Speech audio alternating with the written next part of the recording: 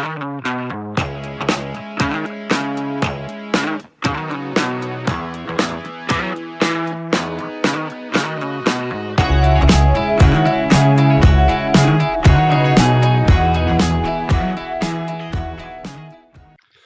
of Mets, episode 9. Holy shit, how'd we get here? Ian Bosniak joined alongside Rob Venegas as always. Rob, how we doing? Fall, it seems like, is in the air. We got some crisp weather going on. All signs point to October. How we doing, brother? We're doing great, Ian. I mean, the Mets, they got it done in Milwaukee. They went on the likes of like a 6-game winning streak. And we're almost done with the regular season. It's been a hell of a ride. That it really has. And before we dive in, just a friendly reminder, I didn't do it until the last about 2 minutes of our last episode here, because it was a much more negative episode last time, coming off a brutal series against the Cubs. But give us a follow on Instagram and Twitter. That's at Cup of Mets. Again, that's at Cup of Mets on Instagram and Twitter. But, Rob brought it up. This is the first episode that we are recording that we can officially say the New York Mets will be playing October baseball. They wrapped up, their playoff berth on Monday night in Milwaukee after a 4-game sweep of the Pirates. First and foremost, before we get into, what actually went on in the games, what were your emotions? We were on FaceTime. We saw it. I was at the bar. He was at the bar. I was chilling on the couch, drinking a Topo Chico, right? But how do you feel? Obviously, it's not a division quite yet. We still gotta take that one, over the coming week, the last several games. But how are you feeling going into the next couple of games against Oakland, especially knowing that that our playoff seeding is at least not the seeding, but our playoff stance is secured? Oh, you're feeling good. Again, we have high aspirations this year, as an organization, as a team, from top to bottom. It feels great on a personal note because we haven't had that feeling of October baseball for 6 years now, 6 seasons, since 2016, and hopefully 2022 brings a lot of tears of joy, as Gary said in 2015. So I'm very happy for the guys. It's honestly, like 06, 15, they had a great group of players, but I just feel like this ball club here in 2022, not only are they great ball players, but they're just great individuals in general. So I'm happy for them, and congrats. Absolutely. Yeah. It really was very fitting, that they were able to clinch their spot this early on. It really is a true testament to how they've been playing all year. And it also just shows how important that quick start was to the season. I mean, considering how the Braves have been playing, the beginning of our season definitely has helped us get to where we are right now.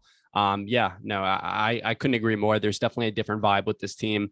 It's definitely one of those things where you kind of look at it, especially you and I, right? You're 26, I'm 27.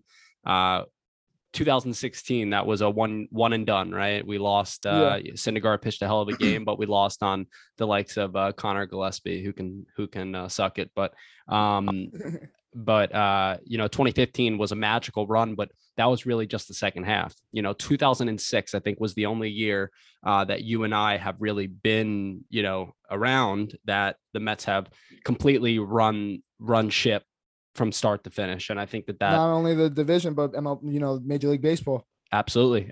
Yeah, no, it hasn't just been the division. They've taken care of teams that are way over 500. They've taken care of the bottom dwellers. They've really done a really, really nice job. And I thought it was really fitting that, Pete Alonso came up with a big hit there in Milwaukee on the clinch night with that massive 3-run home run.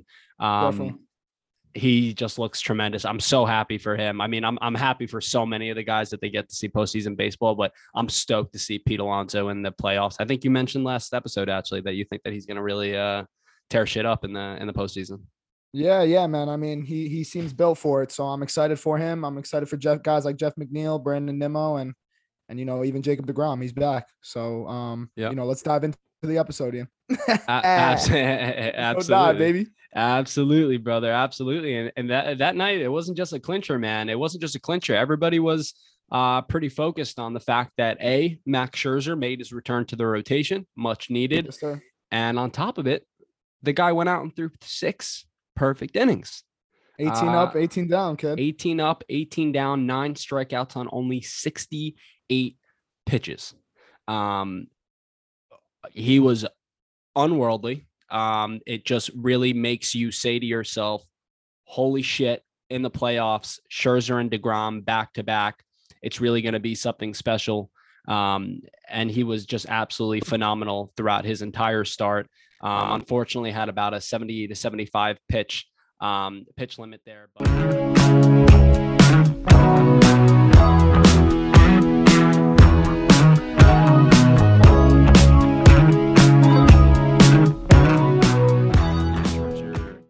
Not only was Scherzer just absolutely phenomenal in his return after missing X amount of starts, and not only was he perfect, but the guy just was painting the corners. He was throwing all of his pitches for strikes, locating phenomenally. What did you see from Max that gets you so stoked for him returning to the October baseball? I mean, once he made his decision to sign with the Mets, that was kind of like the focus point. Like if the Mets make a run, if the Mets make the playoffs, you got to face DeGrom and Scherzer. Yeah. I mean, if he wasn't coming off an IL stint, his second one of the season, he probably would have threw a perfect game. I'm not gonna lie to you. And I was at the bar screaming that wanting him to stay in the game, but at the end of the day, the World Series, getting to the World Series and getting him healthy into the playoffs is the main priority. So I wasn't mad at the move, but I think he's ready. I think he's locked in. I think he's glad to be back on the team, glad to be healthy, and I can't wait. Honestly, I really can't. No, same here. Especially with the weather getting colder, as I mentioned before, it's starting to feel like, at least for me, it's starting to feel like 2015. I'm like, oh shit, I'm ready to go. Here we go.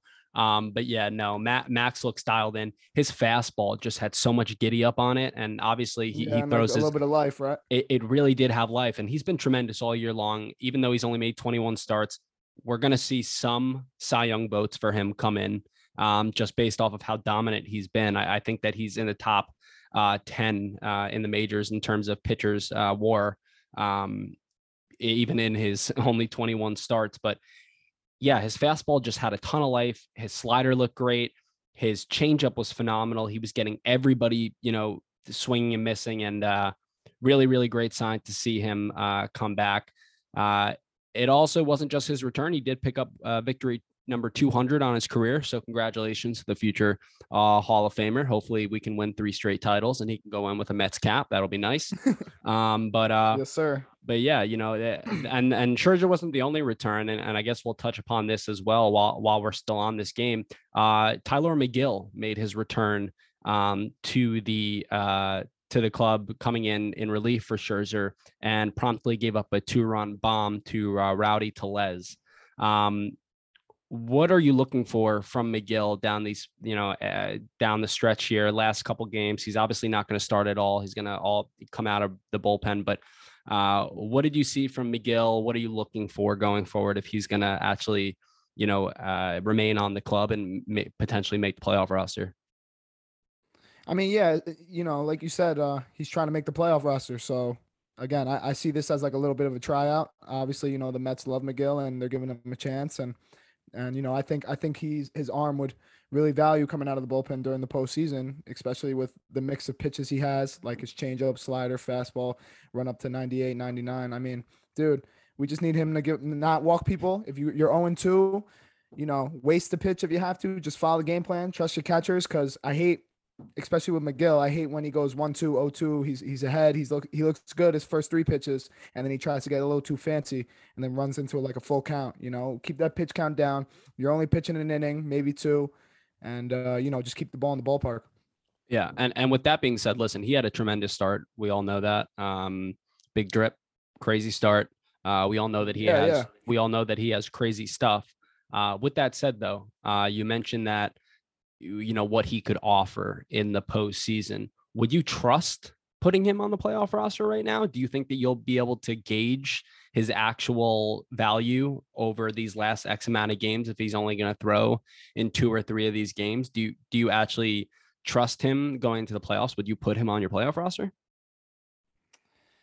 It's hard to tell. I mean, do I trust the guy? I don't know, because I view him as a starter. Yeah. Would he be a nice rotation piece in the future? Definitely, 100%. But some starting pitchers have a tough time transitioning from starter to reliever, especially when you're coming off injury. So do I trust him? That's a question mark, but because I don't want to say no personally. But would I put him on my playoff roster? He didn't make my playoff roster, to be honest. I know Yeah. you told me to make one, and he didn't make Yeah. it. So Yeah. We're gonna dive into our playoff rosters that, if we were Uncle Buck or Uncle Stevie, we would construct it our way. But yeah, before we get into that, yeah, no, I agree. McGill, definitely a nice piece to have, and he's also great insurance, especially for the rotation. To me yeah, personally, I think it's too close to the end of the season to kind of dabble and see if he can be a bullpen piece. It just that's a worries great me. point. It just worries me a little bit. He's still pumping 96, 97. He's already made it clear that he's not going to be throwing 99, 100 like he was earlier on the season. He thinks that contribute to his shoulder, injuries. But I don't know. I just think it's way too close to the end of the season to even consider McGill for the postseason roster, unfortunately. No, that's a great point, Ian. I mean, again, if we were in July or August, and Yeah. then we probably have different answers. But we got what 13 games left, or 12 games left, or whatever, and we have a day off today. I'm sure. Hopefully they landed safely in Oakland, and I'm sure he's working with Jeremy Hefner. But I agree. I mean, that's again, I said it again, but that's a great point. I really didn't think of it like that. Yeah. I mean, I of course would want to see Tyler on the team. I think he's a great component to the team. He's a great teammate. Everyone loves him. But I definitely think that it's way too close to the end of the season. But as you mentioned in the outset of the episode, the Mets did go on a 6-game winning streak. It wasn't just the first 2 wins in Milwaukee. I do want to touch upon the second game of Milwaukee before we go to the 4-game sweep that they took care of against Pittsburgh. But how about the comeback on Tuesday night, man? The Mets are down 4-0 going to the top of the 6th inning. And then Pete Alonso hits a 3-run bomb, his second straight night with a 3-run home run. The dude's got 121 RBIs, as of today, breaking his personal record, now only 3 away from the franchise record. But then Francisco Lindor followed up with a grand slam in the top of the 7th inning. These two are fucking lethal right now in the middle of the batting order. And I wouldn't want any other 3-4 or any other key hitters in the middle of my lineup than Frankie and Pete right now. No, definitely. And it's great to see, because we talked about it on our last podcast that how much we miss Starling Marte, and it looks like it doesn't even matter. Obviously you would want a healthy Marte in your lineup, hitting in front of guys like Lindor and Alonso, but they really don't care. I mean, they're carrying the team. Lindor is about to hit 100 RBIs. He's got almost 25 home runs. I think he's 24 or 25 home runs. He's got 25 home runs, 99 ribbies. 25 home runs. It's like, I think he surpassed his RBI career high. Yep. Already. And this is a guy, Lindor, who got a lot of hate his first year. Even this year, why is he batting third? He should be batting second. I mean, he's proving people wrong. And I went on a rant on Facebook when that happened, when he hit the grand slam. And on Facebook. No, I did. Yeah, I did. I wanted everyone from Oyster Bay to know, because I just remember, hearing overpaid. He's a fraud, this and that. And, now he's breaking shortstop records. Yeah. Now he's the GOAT and the savior, carrying the Mets to the promised land. Yeah, dude. Listen, for people who want to, definitely. I mean, the Lindorks have gone into their caves. They're gone. My dad was one of them. He has shut up. But Francisco Lindor has the 5th highest WAR among hitters in baseball.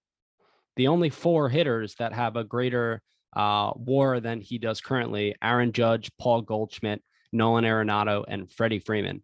That's pretty good company, and it just shows how good he's actually been this year. Definitely. And mind you, real quick, Ian, that I'm assuming that's the highest among shortstops. So yeah, it appears that way. Trey Turner second, 5.8 WAR is Trey Turner, and Lindor has posted 6.7 WAR. And mind you, Trey Turner's going to be a free agent next year. Guys like Correa, guys like Dansby Swanson, who's over there in Atlanta. And I send my friend from college a picture of like Dansby and Lindor's like WAR comparison, and and he was laughing because he was one of the ones I was saying Dansby's better, but Yeah, you know, listen, I think it's going to be a nice hardware offseason for Francisco. Hopefully he gets that World Series trophy, right? And he gets that yeah, accolade to say that he's a champion. But I definitely think that Francisco is going to win the shortstop Silver Slugger. He'll definitely make one of the all MLB teams, and he will also get some MVP votes, and he will also be right there with Mr. Dansby Swanson, as you just mentioned. It should be either him or Swanson winning the National League Gold Glove. So just all in all, just a phenomenal second year from Francisco Lindor. It must be such a good feeling for him, especially after the struggles last year. But I think it was a wake up call for him, and especially with the guys that the Mets have added right to the team this year. He knows yeah. it's not all on him, so he's just able to go out there and fucking play his game, and he's doing it splendidly. It wasn't just only as I mentioned, it wasn't just only Max Scherzer, who was phenomenal, but the Mets have been just getting really, really good starting pitching each and every day, right? Chris Bassett, phenomenal against Pittsburgh. What are you seeing from Chris Bassett right now? How much confidence do you have him going into the playoffs, hopefully as your third starter? I think he's going to get some Cy Young votes too, way back down there, right? But what have you seen from Chris Bassett? He looked tremendous against the Pirates. And he's just such a great part of this team. What have you seen? No, definitely. I mean, I've seen a guy who doesn't walk anybody. I mean, dude, his last 3 starts, he's had 5 walks, and that's coming from a guy who had a stretch in the second half where he was like going 6, 7+ innings. Yeah. Yep. And I mean, he's ready. He's a gamer. Again, he doesn't walk anybody, and I've also seen this that it's a certain trend. He has that bad start, and then he bounces back every time, and has like 5 good ones. Yeah. Yeah, exactly. Exactly. So, I see consistency. I've seen, a lot of innings out of him. And I mean, man, when they traded for him, and to look back at that trade, we didn't give up much, and No. it was well worth it. 100%. We won that by a landslide. Yeah. On Saturday. 30 starts, man. Like, I'll take that any day of the week. 100%. He leads the club in innings pitched. He went out and collected his 14th win, which continues on his career best. Picked up win number 14 against the Pirates on Saturday. Went 6 shutout innings, struck out 8. Was absolutely phenomenal. The day before, Taijuan Walker struck out 10 in his start against the Pirates. I'm just seeing it from all over the place. They're hitting their spots. They're pitching with confidence. They're going out there each and every day and putting up tremendous figures. And it's really been fun to watch. Even a guy like Carlos Carrasco, he's had a couple up and down stretches in his time thus far this season. But even Carrasco, he was picked up greatly on Tuesday night. He was a starting pitcher when the Mets won 7-5 against the Brewers. But to move away from that series, as I mentioned, the Mets did sweep the Pirates 4 games at Citi Field after getting swept by the Cubs, which was our last episode when we were pretty pissed. But they came back swimmingly, and I think that's one of the crazy things. The Mets haven't had a losing streak over 3 games this year. When you put that into perspective, that bodes so well for you going into the playoffs. Oh no, definitely. I mean, we it's basically like, we never really like hit that slump in a way, and like that slump was like offensively that we talked about. Knock on wood. But we still kind of found a way to win games, and Keith McPherson, the Make It Happen Mets, he calls us. So I'm always say that literally. And it's funny you say that, Boz, about the 3-game losing streak stat. I told that to one of my students the other day, and because he's a Yankee fan, and he was like going back and forth with a Met fan in that class, and I was like, it was like an older brother trying to save his little brother from getting jumped or something. but it was funny. I said the exact same stat. So Rob's just not a coach. He also molds young minds during the day. I'm a teacher's assistant. Yeah, he's a TA. He's a TA, so he molds their minds.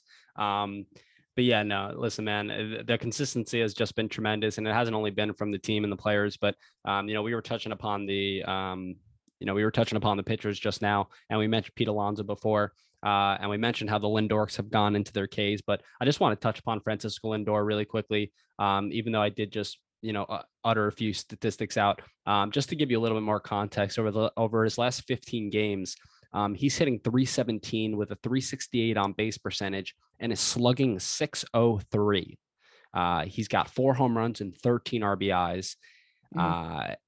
He's struck out 14 times. He's been striking out all season, but he is absolutely as scorching hot as they come right now. And he is somebody, along with Pete Alonso, as I mentioned, who's just going to, drive this club into the postseason and, hopefully deep into the postseason in that. The other guy that has quietly picked things back up since the last time we spoke is the Vogel god, Daniel Vogelbach. He has made his return. He has his slump has gone away. It appears that all he had to do was face 2 of his former teams in the Pirates and the Brewers, and all is good. But Daniel Vogelbach, who looked like he was disappearing, we were getting a little worried, saying, "Oh, great, Vogelbach and Ruff are turning into Smith and JD Davis. Holy fuck." Geez Louise, it's been a long day. We were scared that they were turning into that, and Vogelbach over his last 7 games, literally against the Pirates and against the Brewers, hitting 389 with an on-base percentage of 542.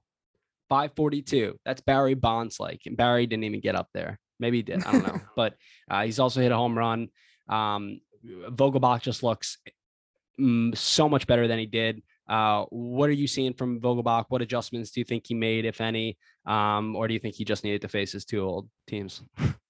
I mean, honestly, it might be that, but at the same time, if you really just look into his at bats, he's walked 6 times throughout those last 7 games.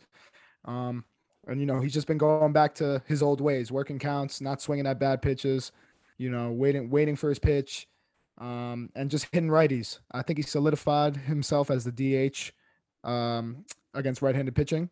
And again, him and Pete Alonso are like stepbrothers. They're like 2 peas in a pod. I'm excited to see what he could do in the playoff run, and again, Vogie.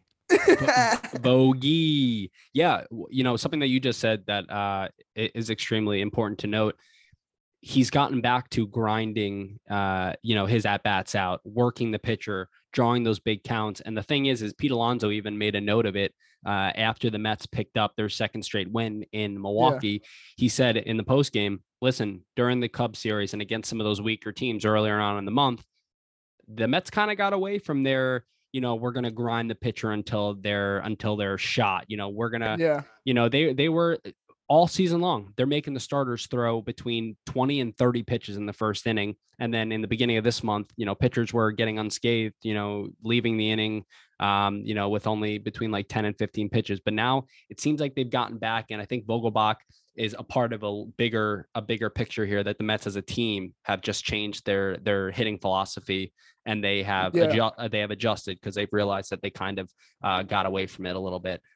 Really, really great to see from Vogelbach. Fucking hoping that like Darren Ruff can wake the fuck up and be his counterpart or Mark Vientos, one of the 2. But it really, really good to see Daniel Vogelbach hot as ever. So as we mentioned, right, the Mets have clinched a postseason berth. And there's a postseason roster that needs to be constructed. Obviously, the Mets have had a bevy of players contribute this year, and most of them are, if not they're healthy, they are returning soon. The likes of Starling Marte. Nimmo has a little bit of a quad injury. He's going to be okay. So Marte is coming back. I like Tommy Hunter's on the DL. He'll be back. Tyler McGill just came back from the injury list. Max Scherzer just came back from the injury list. So it makes a lot of parts, there's a lot of moving pieces, right? And there's a lot of different ways that Buck Showalter can construct this roster, along with Billy Epler and Steve Cohen. We both here on Couple Mets, we both put together a postseason roster that we feel like should be the roster. I'm trying to figure out how the format that we should do it. I don't know if you want to dish out your your offensive players that make the team, and then I'll dish mine out. We'll see. We'll compare I and think contrast. I personally like. Well, yeah, we can compare and contrast, obviously, but I think I like the obvious choices first, and then the sleepers, I guess, or not obvious choices. You know how like we read that article yesterday, and it said like locks, Yeah, and yeah, then yeah, they yeah, try to like structure the roster. I like that. I mean, I'm pretty yeah, sure we probably agree on most of them. You know. yeah. I wonder how many differences we have here. Yeah. So, um, if you wanna just read out read out your offensive locks. Okay, my offensive locks are Pete Alonso, Francisco Lindor, Eduardo Escobar, Luis Guillorme, Jeff McNeil, Mark Canha, Starling Marte, Tyler Naquin, Brandon Nimmo, and Daniel Vogelbach. And then the two catchers, Tomas Nido and James McCann. Okay, I am on board with you on all of those as well. Nita McCann, Alonzo McNeil, Lindor, Escobar, Guillorme, Canha, Nimmo, Marte, Naquin, and Vogelbach. How many other hitters do you have Oh shit. beyond that? One, two. I have okay. I'll put it this way. I have 12 position players and 14 pitchers. Or no, excuse me, other way around. Okay. Other way around. I have 14 position players and 12 pitchers. Well, now you're making me count. Shit. Well, it's 26, so that's how I kind of went by it. Yeah. All right. Well, listen, this is what I'm just gonna tell you. I got two other offensive players making it. Mhm. So my other two guys, right-handed bat, it's between Vientos and Vogelbach. I want to go with Vientos. I do not like Darren Ruff. With that said, I went Mhm. with Darren Ruff. Okay. You made it a Okay. point. You made it a point last show. The guy has longevity. He has had a career. He has had success. Okay. And again, similar to the whole McGill type of ordeal, I think Vientos is going to be a fine big league player, but it's too late in the season to try and see how he can perform against those left-handed pitchers. To me, Vientos just can't make the team right now. Who's your right-handed DH? Okay. I respect it. I respect it. You went with Darren Ruff. If I was normal and a smart man, I probably would have done the same thing. Oh boy. But I did not go with Darren Ruff, Okay. and I did not go with Mark Vientos. I know who I you went went with my with. boy from AAA, who's in I kn- Syracuse right now, I fucking knew it. Francisco Alvarez. He's on a Okay. hot streak right now. I feel like if he comes up and becomes that right-handed DH and just worries about hitting lefties, he'll bring another spark like a Buster Posey type move in 2010 for the Giants. Who actually Buster Posey just got hired for the front office, I believe, or some job for the Did he? Giants. Did he? Yeah, he did like ownership group or something like that. Now, I don't know Wow. about ownership group, but he definitely got hired. But yes, that is my right-handed DH, Francisco Alvarez. Now, let me ask you this, Ian. Yeah. Is Terrence Gore on your playoff roster? Somehow he is. Me Somehow too. he is. Okay, Yeah. bet. Yeah. Speed Yeah. kills, baby. Speed kills. And Speed. what reminds me of that is Dave Roberts, 04, Boston Red Sox, Terrence Gore, 2021 for the Braves, 2020 for the Dodgers, 2022 for the Mets. Yeah. 100%. Listen, the guy has had two at bats this year, but he has stolen three bases. He hasn't had a hit. We don't need him to fucking hit. Listen, if the Mets have one of their big guys on base leading run, to be able to just toss Gore in there to pinch run and literally steal a bag and just get into runner to get into scoring position. I mean, it completely changes the dynamic of the offense, and really Gore can become an absolute tool for the Mets in the postseason. Do you have Gore on your team as well? No, yeah, definitely. Speed Okay. kills. Oh, speed does kill. Speed does kill, baby. All right. Who you have a 4-man rotation? I do. All right. Who's your 4-man rotation? Give it to me. Obviously, the obvious threes. The obvious three is DeGrom, Scherzer, Bassett. I actually went with Cookie Carrasco. I Okay. did. I Okay. did. He has a little more experience in terms of starting playoff games. I know Taijuan Walker.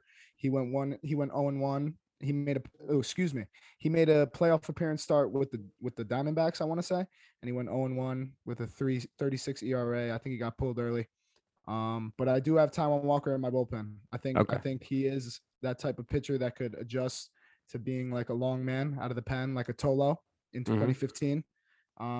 and I think he deserves it. I think, again, he's been a big part of the team the last 2 years, and he did have his second half struggles, but he's came back and he's done his thing. I mean, he had that 10 strikeout performance, like you said in the beginning of the podcast, and I gave him the benefit of the doubt, and I moved him to the bullpen. Yeah, no. I agree on that. I also went with Carlos Carrasco, based on stuff. Because Taijuan Walker is one of those pitchers that when he doesn't have it, he doesn't have it at all. Yeah. And No, yeah. you can recognize it and pull him after an inning or two. Carlos Carrasco is somebody that can navigate. He's got enough pitches that he can navigate a lineup, whether he's pitching well or not. He can give you 4 or 5 innings. In the playoffs. It's obviously constructed differently, but I have Carrasco in the rotation as well. The guy has 14 career postseason innings. He's got a 386 earn run average across those 14 innings. So he's my guy in the rotation as well. I also, like you mentioned, Taijuan Walker making the bullpen. I also have Taijuan Walker making the bullpen. I've seen multiple roster projections for the postseason, leaving Taijuan Walker out and, putting other guys in over him. Don't agree with it. I'm in your boat. I have Taijuan Walker making the bullpen as well. What does your bullpen look like in general? Okay. So I have Edwin Diaz. Who? Edwin Diaz. Michael Givens. Seth Lugo. Trevor May. Adam Ottavino. And then I gave Trevor Williams the nod, and I also gave Joely Rodriguez the nod. And Taijuan. So we have the same bullpen. Wow, that's crazy. We've got the same bullpen. So the only difference in our postseason rosters that we had was that you are going with Francisco Alvarez over Darren Ruff or Mark Vientos. And I respect that. Alvarez is killing it right now. So it makes complete sense. I mean, I'm just going off of, I don't know. I kind of acted like a coach in this sense. I mean, Trevor Williams out the bullpen. He's at a 1.71 ERA. Yeah. I think he's deserving of it. I also think he can honestly be that guy who gets that big out in the 7th or 6th when a Lugo's not available or like a Adam Ottavino's not available. Yep. I mean, I've said it all year. I think he's deserving of it. I think he's been great in his role this year, and it kind of sucks that him and Walker are kind of penciled out of the playoff roster, but again, we'll see what happens. But that's kind of crazy that we had the same bullpen. Yeah. No. The bullpen could have gone in different ways. So, I mean, for me in particular, I did a little just missed list here. Ours are extremely similar aside from that right-handed bat. For me, that just missed, it was Tyler McGill. It was Drew Smith, David Peterson, Tommy Hunter, Joey Lucchesi, Francisco Alvarez, and Mark Vientos. Those are the guys that missed. But note, I did mark Alvarez because I was considering him. So you're not the only smart guy on here. Okay. Listen, I mean, again, I would go a second lefty if we had a guy like Andrew Chafin, just for, an example. It didn't have to be Chafin, whatever, but an established lefty, you know what I mean? But, Peterson, he just hasn't really been good out the bullpen. So I just can't trust him. Same thing, kind of the same boat with I'll put him in the same category as McGill in a way. Yeah. Yeah, no. I agree there. I also, listen, if we did, as you mentioned, if we did have an Andrew Chafin, okay, right? But when you're looking at the Mets' current bullpen, if Joely Rodriguez can be that guy against left-handed batters, you have guys like Seth Lugo and Adam Ottavino who cause trouble to left-handed hitters, right? So you have guys that can, be multifaceted and pitch to both right-handed and left-handed hitters. So it's not as important to include a David Peterson and I even saw a projection the other day with Alex Claudio on the fucking roster. You just can't do that right now. You got to go with the guys that can get people out. Just remember, up until the big leagues that's crazy. Or even into the minors, remember all pitchers threw to lefties and righties and vice versa. So they can get lefties out. It's just a matter of, particular matchups. But yeah, listen, I think that I don't think a second left-hander is that important. No. Yeah. But, moving ahead here, we got a few minutes left here. Moving ahead, the Mets are opening up a series in Oakland tomorrow night. Chris Bassitt will return to his old stomping grounds at that beautiful ballpark in Oakland. What a shithole. Chris Bassitt will start against Cole Irvin. Irvin will be the most likely the best pitcher the Mets see. They do see JP Sears on Sunday, but the Mets are rolling out their big three. Bassitt tomorrow night against Cole Irvin. Jacob deGrom goes on Saturday at 4:07 Eastern time. He'll be faced by Ken Waldichuk. And Sunday, Waldichuk. Sunday, Mad Max will take the hill. He'll be opposed by JP Sears, former Yankee farmhand. What are you looking for in this series? Obviously, every game is a must win. The Braves are playing tonight. They open up a 4-game stretch with the Phillies. What are you looking for over the next 3 games as we, face the bottom dweller in the Athletics? Well, just playing our brand of baseball. Taking care of business, no pun intended. Just playing them like we played the Pirates, striking early, making the starting pitcher work, and hopefully our friends over there in Philadelphia can help us out. Yeah, it's crazy that we're saying fans, right? It's funny. I've like tweeted a few times. I've tweeted like, hashtag finish the fight. And I did hashtag curly W the other night. Like I'm rooting for all these assholes just to beat the Braves. It's crazy. Yeah. I want a sweep. I want a clean sweep. I want to leave Oakland with 98 wins on the season. Okay. That would surpass the amount of wins we've ever personally seen in a season. Yeah. And at least 2 of 3, that's a must, right?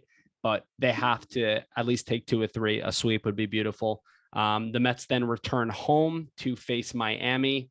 They have not released the probables in that series, but it'll most likely be Taijuan Walker and Carlos Carrasco. That's a 2-game set next week.